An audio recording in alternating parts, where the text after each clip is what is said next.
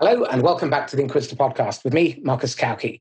Today, I have Karen Kopp, who is the Chief Door Opener at Kopp Consulting. Hi, Karen. Hi, thanks for having me. My pleasure. Thank you for coming. Tell me, could you give a quick 30, 60, 90-second intro to who you are and your journey to get to where you are today? Well, sure. As you said, I'm known as the Chief Door Opener at Kopp Consulting. We get our clients in the door with their prospects for the first meeting. So people come to us when they're looking to open the big doors. They want to get in at the C-suite, SVP, VP, director level, and they don't either have the time to get the doors open, or they don't have the talent, or they just rather put a stick in their eye than do this work. So they hire us to represent them as if we were a member of their company, and we get the doors open. I also do a lot of speaking on this topic. I'm an author of the bestseller Biz Dev Done Right, and I'm just here to help as many people as possible figure out how do you get more doors open. Excellent. So tell me this, what are the four most common questions people ask you about prospecting by phone? It was tough to choose the four because there are usually so many questions, but I would say that the top four, number one, people say, when I'm in front of a prospect, I close most of the time. I just can't get in front of enough of the right prospects. How do I do that? That's the number one. I hear that a lot as well. And then they also tell me, our product sells itself. We have a warehouse full of them. Can you help me shift a few? That's funny. The second one is I've emailed several times. I've sent LinkedIn invites, but I've received no reply. What can I do to get someone to respond? They ask that. They also ask when they reach a prospect and the prospect says that they're working with someone else or the solution they have in place works fairly well, what do I say to get them to agree to meet with me anyway? And then the fourth one was, at what point should I give up on a prospect? Okay, so let's deal with those one by one. So the first question, remind me. The first one, and people always say, when I'm in front of a prospect, I close most of the time. I just need to get in front of more prospects. How do I do that? So is that really because they can't do it? They don't want to do it? Or when they do it badly? Yes. All of those three. Sometimes it's all three, sometimes it's two, and sometimes it's just one.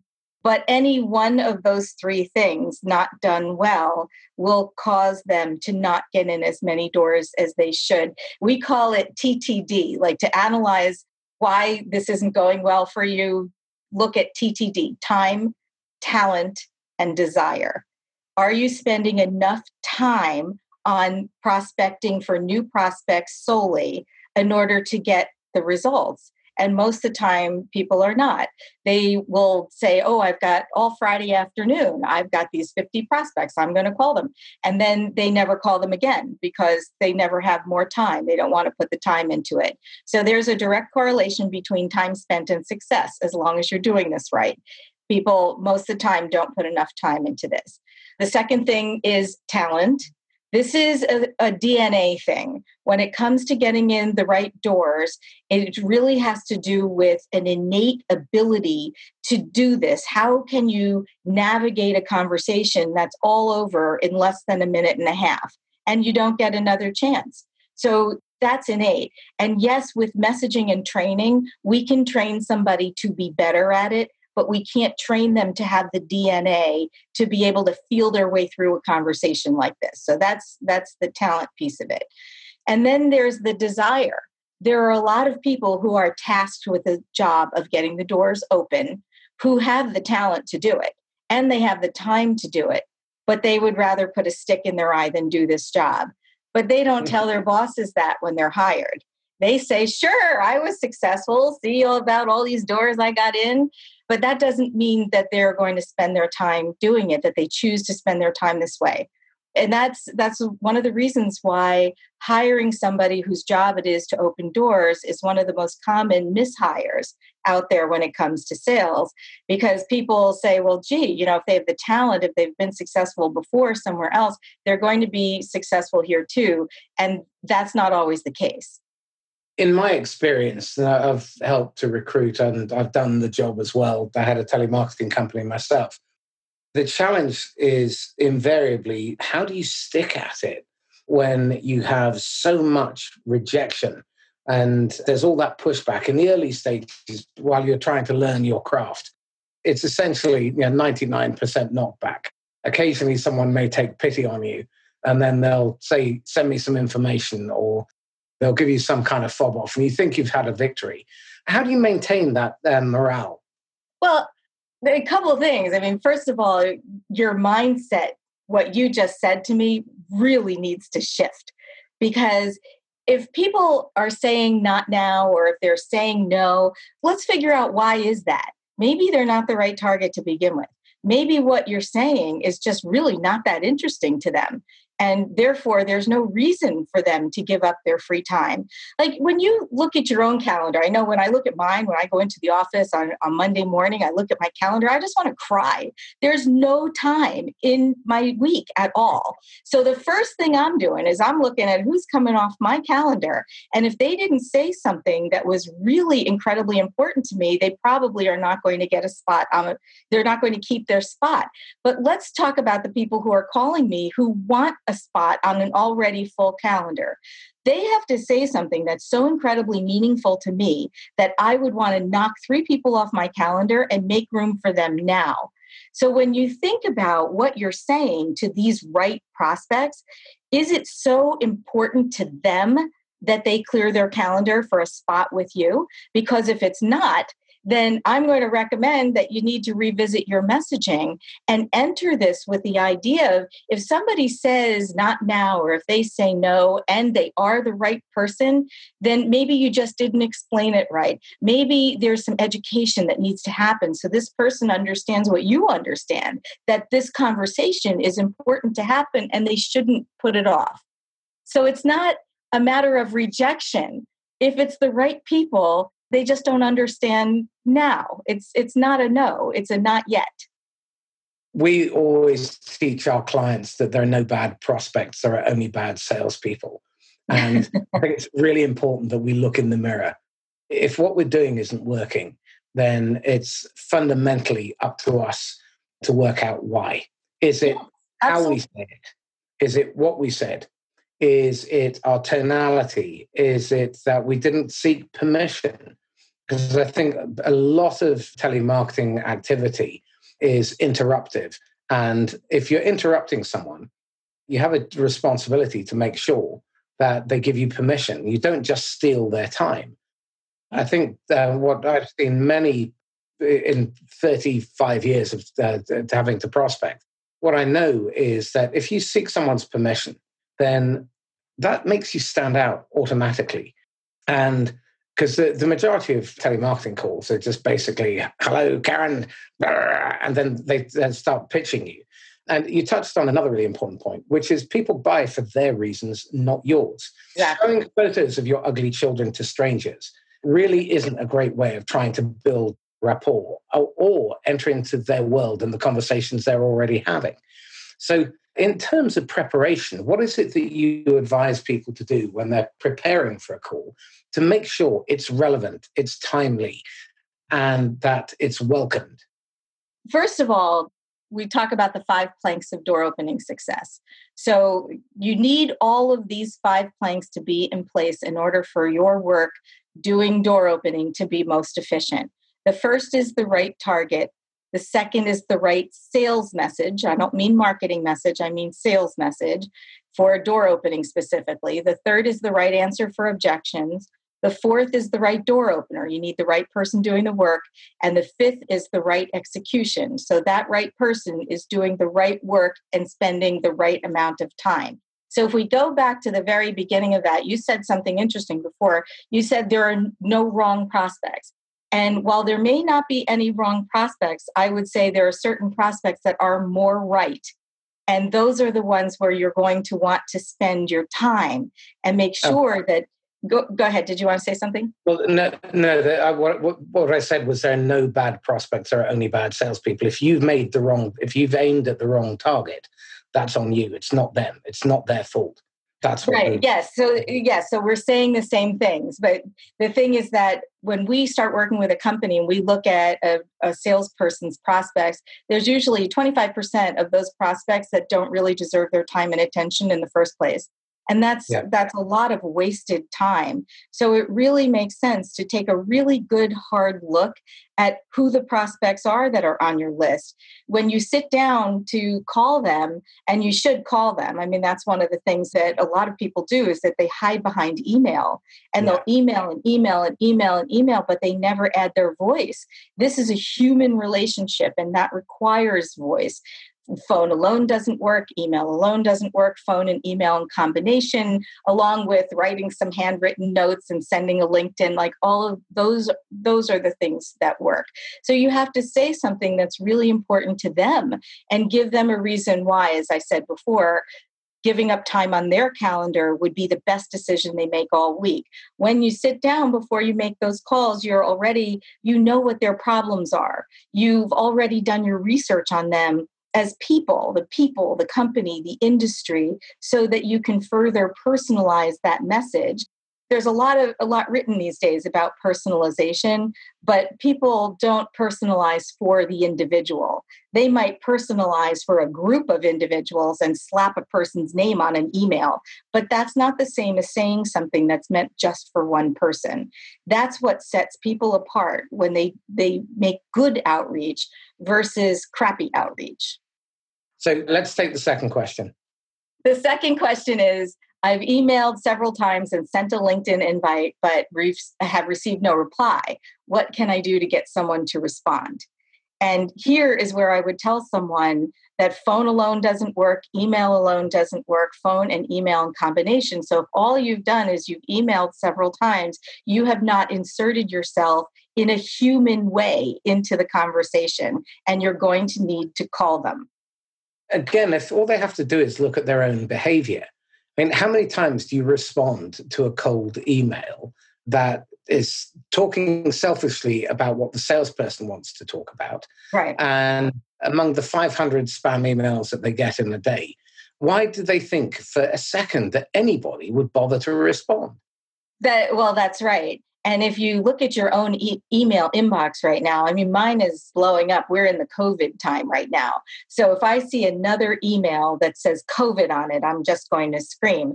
To me, it's become very vanilla. Anytime I see that, I know that email went to 999 other people, and they're not saying something that's meant just for me. I pass right over it. In fact, even though my email is blowing up right now, there are very few vendors who are calling me as the CEO of my company to try and sell me something. They're sending it through email, but they're not calling me. The ones who call me, that's a whole different ballgame. And then especially if they've done their research.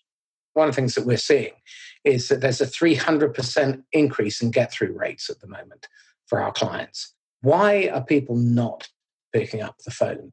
The world economy continues to turn. $5 trillion went through the global economy or thereabouts yesterday. So when people say no one's buying, what they really mean is no one is buying from you.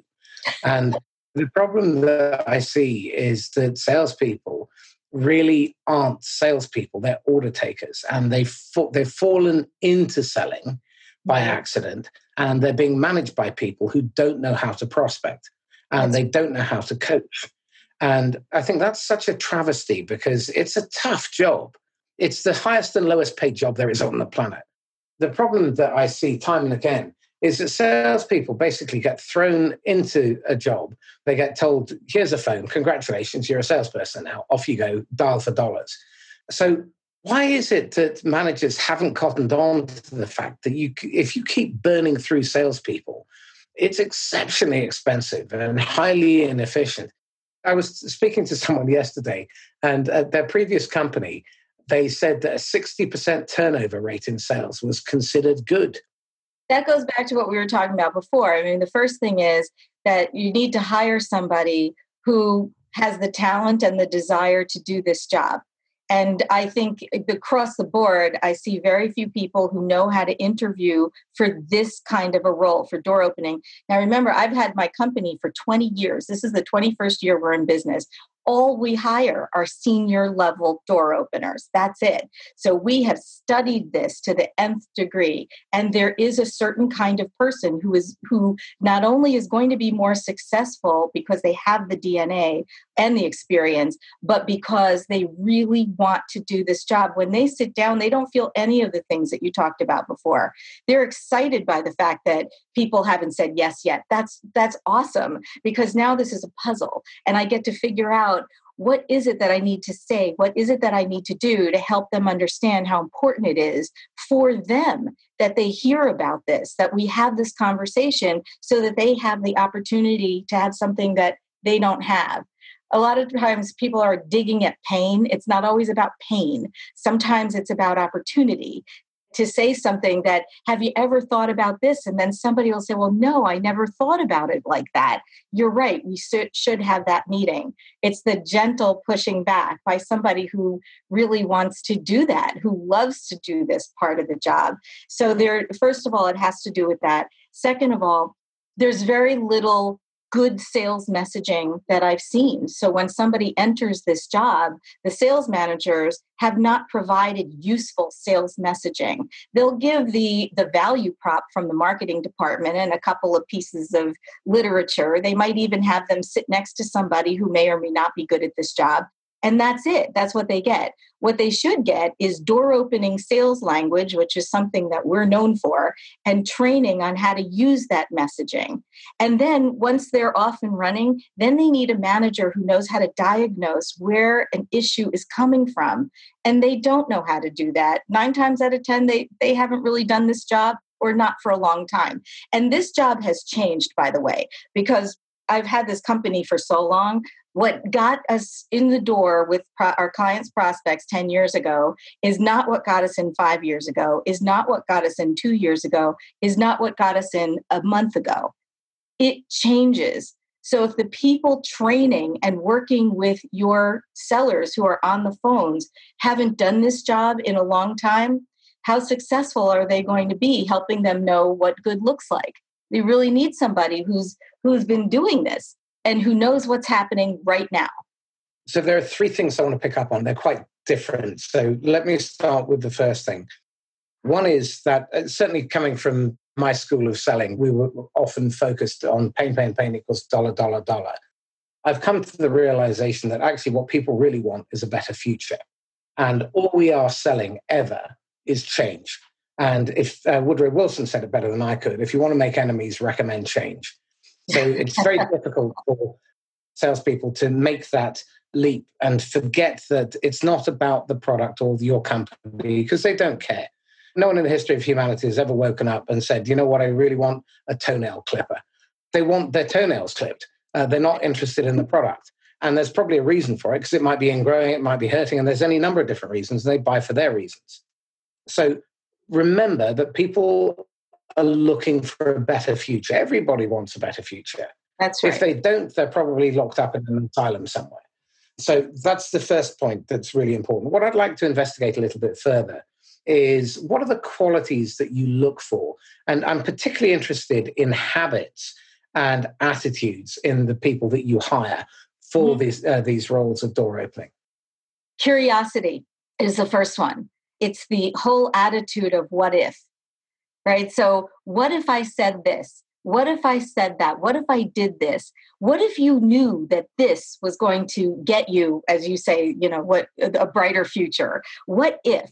So if they approach the world with a what if attitude, they are much more likely to stay in it for the long haul and be able to figure out what it's going to take for that prospect to understand that this meeting is going to be the best decision they make all day. And that requires time. Like for those managers who are saying, you have to get 60 dials done in an hour. Well, guess what? You're going to have 60 crappy dials done in an hour. Did that help you? What if somebody could actually think about what they were doing and think about the person, and then reach that person on the phone and say something that's so incredibly impactful? So we're looking for people with curiosity. In our group, They have to have a minimum of 10 years experience in business development. Most of them have more like 15 or 20. And many of them were previously corporate decision makers before. So in addition to a what if and curiosity attitude, we're looking for somebody who has empathy. How can they put themselves in somebody else's position so that they can understand what life is like from that person's side of the desk? It used to be 10 years ago, you could say to somebody, we could save you 10%. And that might actually be interesting to them. It's not interesting to them. They don't care about 10% for their companies. The only thing they care about is themselves. How is this going to make their life better? And people forget that the lead, the decision maker, the prospect, that those words have no flesh and blood attached to them. But the people who you're reaching out to, who are reading that email, who are hearing your phone calls, these are people. They go to work for a reason, and it's not to take your call. It's just not. So what is it that you could say? What do you do that would help that person? So if you can pretend you are that person and say what you were going to say, you are in a better position to evaluate whether that person is going to react to that. So empathy is the other one. It was a long way to get to the answer. Very good. I absolutely agree. If you're not curious and you don't have empathy, you genuinely don't have any place in sales generally, whether it's door opening or otherwise. Sales is a massive force for good. If you are able to find somebody who you can help, and you have to peel away the layers of resistance, because naturally when they hear that it's a sales call, they're generally going to be resistant. So if you can't empathize with them, and you're trying to push them into a corner, the natural thing to do is resist.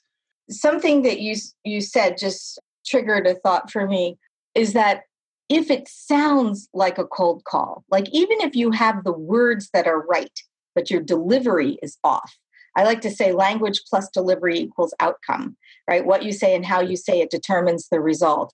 So if you have the right words, but you say, "Hi, Mrs. Kopp, my name is Michael," and you sound like it's a cold call, people will shut down immediately. But if you enter that voicemail or the live dialogue conversationally, it's a whole different ballgame. And that is a very easy fix, but sales managers never do this part with people. They don't listen to the voicemails and how they sound. They don't listen to how people enter a conversation. They might spend time on the objection answers and quizzing people on objection answers, but life doesn't happen according to a script. And nobody seems to monitor how people are entering a conversation. Voicemail is 6 sentences. Live dialogue is 2 sentences and a question. And then you need to know where to take that conversation. It's really important that people remember your point earlier on, which is that you're dealing with another living, breathing, sentient human being. That's right. By the time they receive your phone call, they've probably made 30 decisions already, or 170 decisions. They've sat through some torment, like another meeting where nothing happened. They've endured a previous sales call, which was a death by PowerPoint. And then you interrupt them. You better have a damn good reason for doing it. And it also needs to be compelling. It needs to draw them in. And you have to engage people in a conversation. Again, I think the language of sales really needs a very careful review. Things like pitching. Who on God's earth ever came up with the idea that pitching at somebody was a good idea? That's like just yelling a broadcast at somebody and saying, "Buy my stuff." And so that flabbergasts me still. And the one quality that I think is just never taught is listening. Why is it that as a profession, we do not teach listening?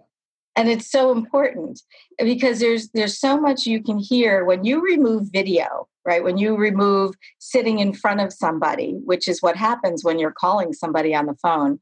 There's a lot that isn't said that means a lot. You can hear by somebody's breathing that you have one more question.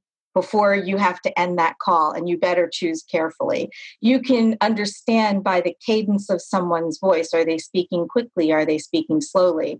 Like sometimes if somebody answers and they're speaking very quickly because, as you say, they're interrupted, they're agitated, they've got 3 other things coming up before they have to go to 3 meetings in the afternoon, and then they have to leave early, and they answer. And you could say one thing and get them to completely change their attitude.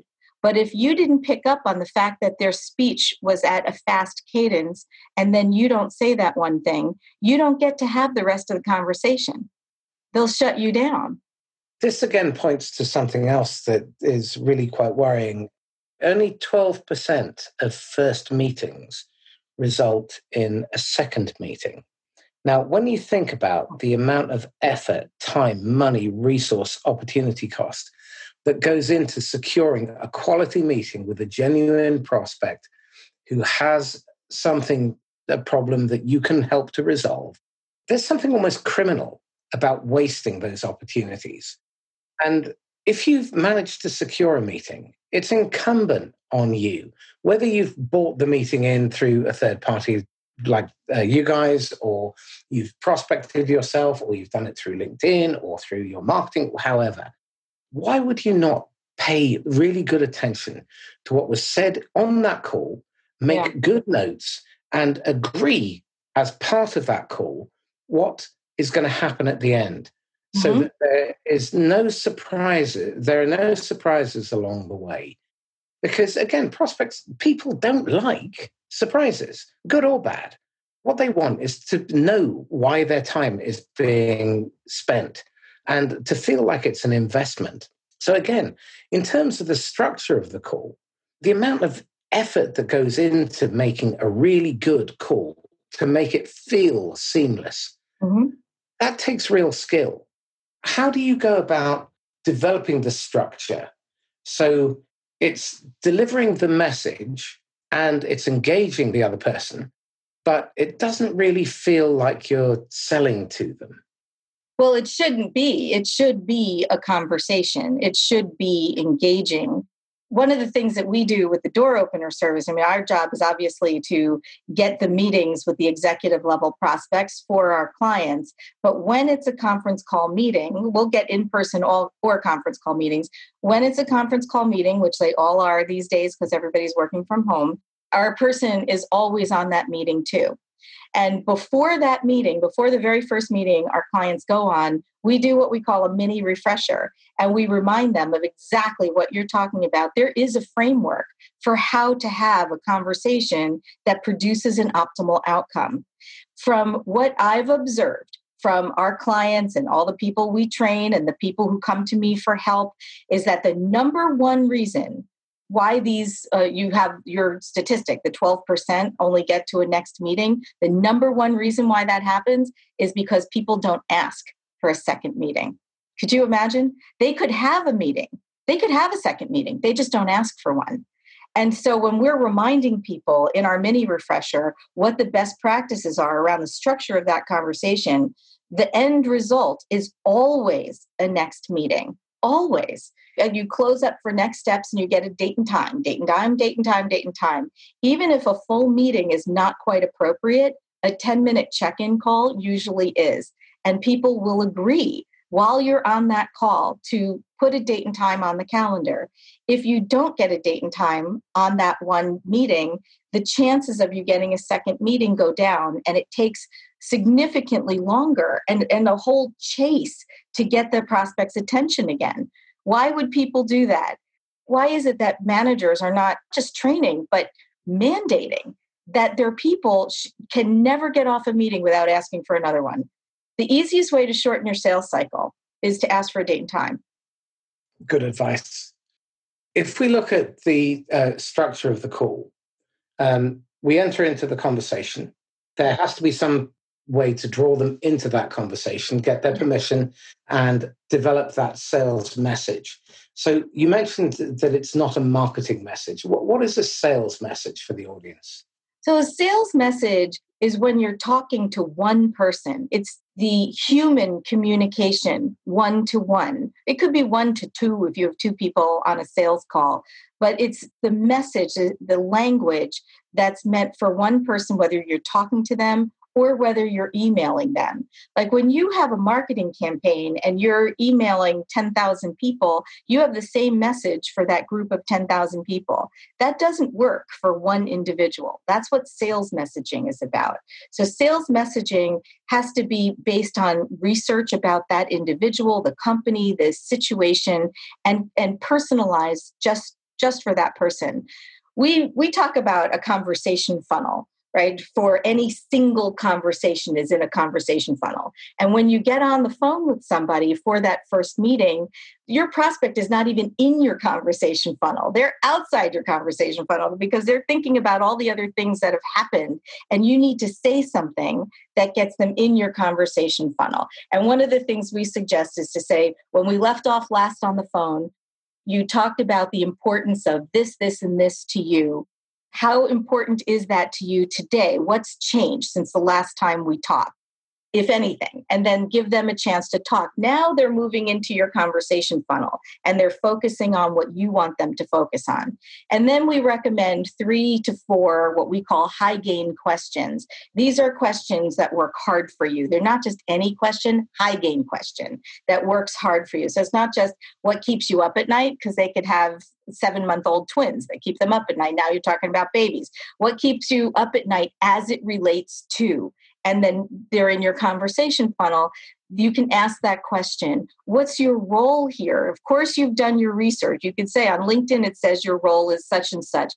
What else do you do there? So you want to make sure if they're over one area or are they over 4 areas? They may have been promoted since they updated their LinkedIn. Let's get the most current information so that when it's your turn to talk, you have elicited the valuable information you need to be able to position what you want to talk about as the next best thing for them, so that they'll, in no uncertain terms, realize that continuing that conversation with the next meeting is going to be valuable to them, something they're not going to want to put off.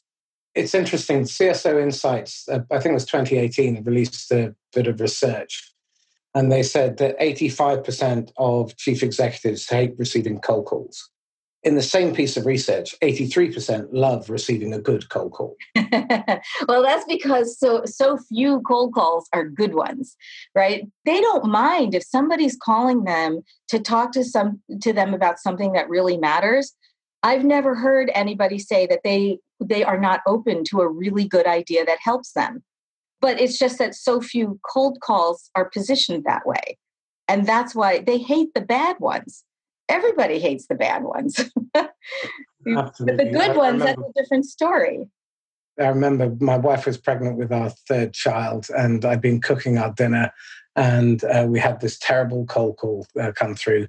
And I was trying to be polite because I don't think it's fair to be horrible to people who are making their living this way. And I explained, look, my wife's pregnant with our 3rd child. I'm cooking her dinner. Really, now is not a good time. He just went into the pitch. So I must have told at least 10,000 people exactly who it was. It was a company called OneTel. So I can just dig the knife in, because it was an interruption and it was rude and it wasn't welcome. So again, you have to listen to what the prospect says. You have to listen to tonality. You have to listen to how they really respond. And let's take this to a slightly different level. On the phone, very often, there are fob-offs. Send me some information, send me your website, all that kind of stuff. Now, most of those, if we're being honest, are just polite ways of saying, go and boil your head. I don't want to say a no to you.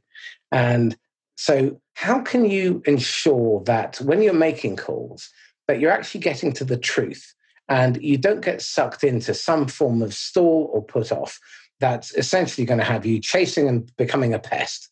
Yeah, so that's a really good question. So the first thing I recommend is to keep track of how many times you're receiving any one objection. Are you receiving send me information a lot?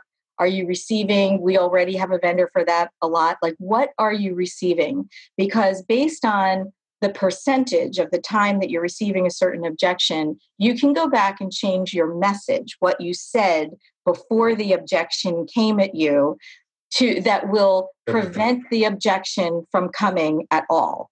But if you're not keeping track of this, you're not cognizant of this, then you have no idea.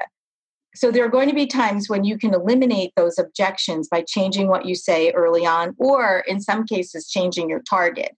Because let's say people are truly not interested because you're calling the wrong title. That could be a good reason for not being interested. It doesn't matter what you say. They're never going to be interested because they weren't the right people to begin with. So make sure your target is right, and then you can change your message. But then you're still going to get these objections, and the idea is to be prepared for them.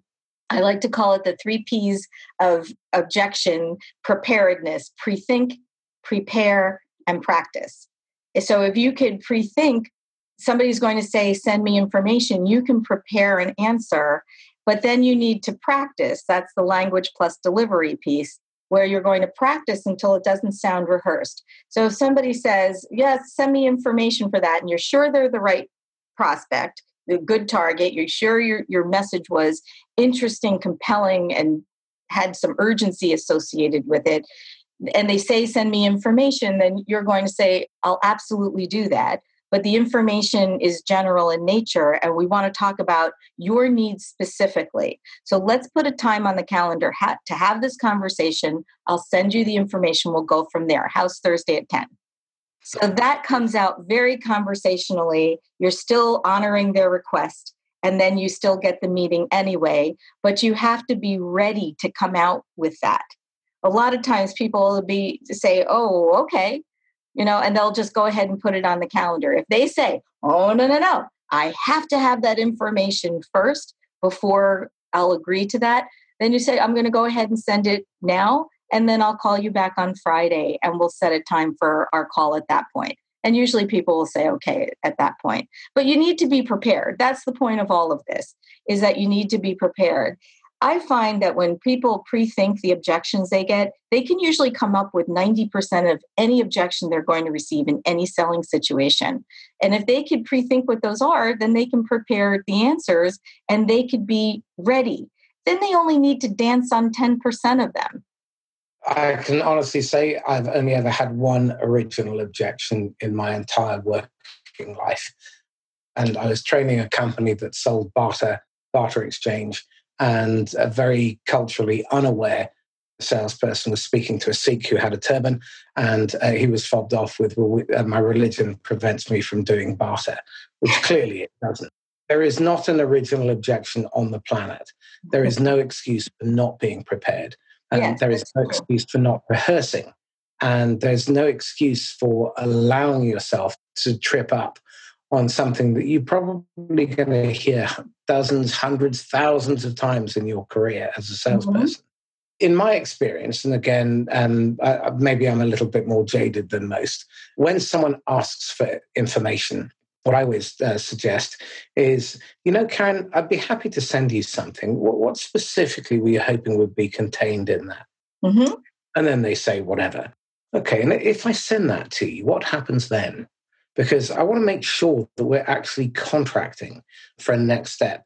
Because when I hear what they say next, I may hear in their tonality that actually they're going a little bit wishy-washy, the pitch in their voice changes, and that's an indicator that actually this isn't real. It's a polite way of getting me off the phone. Karen, do you mind if I ask you a slightly direct question without causing you any offense? Is this a polite way of getting me off the phone? Would you like me to just hang up and never call you again? Is that what you're really trying to tell me? Because I would rather get the no, because once I get a no, I can actually sell past that more easily than I can with a fall off and then spend my life stuck in voicemail jail. And I think salespeople are afraid of hearing no. And one of the worst bits of advice I was ever given as a young whippersnapper salesman was, don't ask closed questions. Closed questions are incredibly powerful because they're directional. They're very binary. It's either yes or no. And if it's a no, then I can prepare and I can rehearse on how to sell through that if it's possible. Because if it's only an objection, then that's a not now, or I'm not convinced. But if it's a condition, then I want out as quickly as possible. I don't want to waste time chasing something that I'm never going to be able to move forward. That's, to me, sounds crazy. I just have one thing to add to what you're saying is that to be careful of the false negative when it comes to that, because when somebody answers the phone, they're distracted versus a true no if they're paying attention. So if you really have somebody's attention and it's a true no, fair enough. Like you don't want to be in voicemail jail, totally get it. But if you called them back like 2 days later, or you called them initially 2 days later when they're in a completely different mindset, you may be able to get farther. And so you need to make a split-second decision right when you're in that moment, whether you're dealing with somebody who's simply distracted or whether you truly have their attention before you make that decision. That's my only... I think that's very fair. In fact, to take that point a little bit further, a client of mine was making prospecting calls and he got very badly treated. He was shouted at. And he said, I'm sorry for interrupting, hung up. And a couple of days later, he phoned up and he said, Karen, I called you a couple of days ago and you sounded very upset and I was worried about you. Are you okay? And what was really interesting was that opened up the human conversation again, and then they got the meeting. So again, a no doesn't necessarily mean no. The challenge here is that you need to be thick-skinned enough to be ready to have a conversation with somebody where no is a very real possibility. And in fact, you will get more no's than yeses typically. And you need to be ready to try different approaches. And like you said earlier, one channel probably isn't going to work particularly well. You need to do telephone, you need to do email, you need to do content. Again, I'm having a huge amount of success creating very targeted content. So as part of my prospecting strategy, I have an avatar or an individual in mind. And I write content specifically to enter into the world, their conversations that they're already having. Mm-hmm. And then other people will tag them on my behalf and draw their attention to it. And then if they like it, then I can engage with them. If they comment on it, I can engage with them. And the beauty of doing that is that you have multiple ways of entering into a conversation with somebody. Don't be so orthodox and zealous that there is only one way. There isn't. In this day and age, you need to be a master of digital. You need to be a master of telephone. You need to be asking for referrals on cold calls. So again, you see so many people just hang up and they don't, at the end of the conversation, they say, Karen, I appreciate that it's not for you. Tell me something. I don't suppose there's somebody in your network, your church, your community who may be struggling with some of the issues that we talked about that you think that could benefit. Why not ask for referrals on cold calls? It seems crazy. I think there's a lot of head trash associated with this work of starting a conversation with somebody you don't know. One of the things that we do when we train is we call it head trash removal because you need to remove that. I was talking with somebody, it was just yesterday, and he was writing to somebody on LinkedIn, somebody he knew, and he was saying that he had a business development idea for him that he thought would help him. Might he have 15 minutes to hear the idea? He would consider it a personal favor. And I'm like, wait a minute, take out the personal favor. It's not a favor for you. You're doing a favor for him. You're giving him a business development idea that could help him. How is that a favor for you? Head trash. It is. And a lot of this stems back to early childhood conditioning. Being told don't talk to strangers is great advice for a 3-year-old. But if you're a grizzled old salesperson age 53, you better be ready to talk to anyone. I'm really enjoyed this conversation. What are you being influenced by? What are you reading, listening to, watching that you'd recommend to other people to really develop themselves? I would look at anything that's written by Verne Harnish, who is the author of Scaling Up. He leads the Gazelles coaches. I'm a thought leader for that community. I'm the sales messaging coach for the Scaling Up coaches worldwide. And what they're talking about with regard to business and taking your business to the next level is really something that people need to pay attention to. even in this world where people have to pivot right now and figure things out, they are rooted in strategy. So I would read anything Vern is putting out right now. Very good material. So you've got a golden ticket and you can go back and advise your idiot 23-year-old self how to avoid a lifetime of misery and self-sabotage. What advice would you give young Karen? So actually, this is something that Vern said to me one time. I was telling him in my business, we had a particular challenge and that we were figuring it out a certain way. And my team was telling me one thing and I was thinking it had to be something else. And we needed to figure out the answer.